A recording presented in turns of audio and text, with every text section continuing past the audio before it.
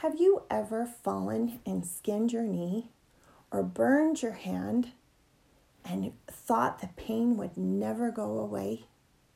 Well, I want to tell you the story about a man named Alma. He was the son of Alma, who was the wicked priest who escaped and taught the people. And then they were brought into bondage to the Lamanites, and God caused a profound sleep. And all the Lamanites fell asleep, and Alma and his people were able to escape. And Alma came to Zarahemla, and he worked with King Mosiah, and he became the high priest or the prophet of the land. And they established a church, and the people believed in God, and they were very different than they had been under wicked King Noah. Well, years and years and years, a long time had passed. And do you know what? King Mosiah's 4 sons and Alma's son, Alma the younger, we call him, even though he was older, he was a man and knew better, rebelled against the church. They taught people the church wasn't true. They taught people there was no Jesus Christ. And it calls them the very vilest of sinners in the scriptures. Do you know what vilest means? It means the very worst. Everything bad they could do, they did. And the very worst thing they did was to teach people there was no Jesus. That would be the same thing if our prophet's son stood and taught people that President Nelson was wrong, that there was no Jesus. It was so sad, and many people believed him. Well, one day, Alma and the sons of Mosiah were out causing all of this trouble and teaching people that the church was not true, and an angel came.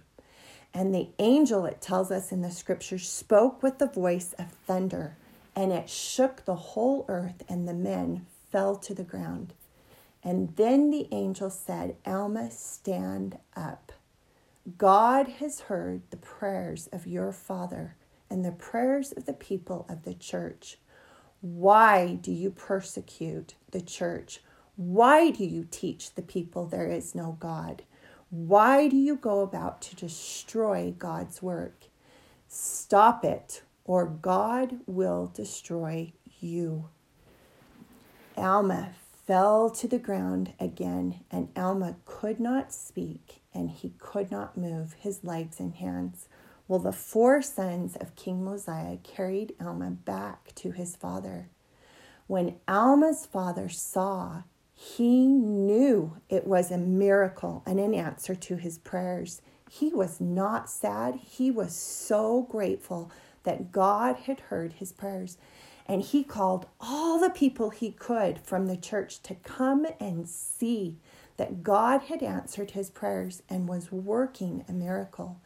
And then he had all the priests of the church and all the people pray and fast. And they prayed and they fasted for 3 days. And at the end of 3 days, Alma stood and he said, I was in the darkest abyss, which means a dark place I could not see. I was burning and in so much pain. And I was feeling like I just wanted to cease to exist or to die. I was in so much torment. And then the Redeemer came, and the Redeemer is Christ, and he took away my pain, and he will do that for everyone. Jesus Christ lives, and the church is true. He wanted to tell everyone that he had been wrong. And so he and the sons of Mosiah went all through Zarahemla, and it says they zealously strived to repair the wrongs they had done. That means they repented. They went to everyone and taught them about Jesus Christ. They went to the people that they had taught it wasn't true and tried to tell them it was. And even some of those people were mean and spit on them and hit them and cast them out and wouldn't believe. But that didn't stop them. They did not want anyone to feel the darkness and the pain they felt. They wanted everyone to know they could repent. They wanted everyone to feel the love of God.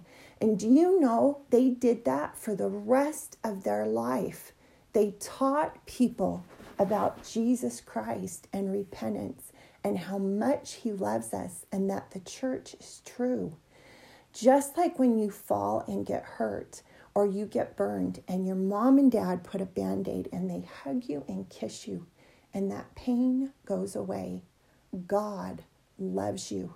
And everything wrong we do that hurts and we think that pain will never go away, he will forgive us if we repent, and he will love us and that pain will go away.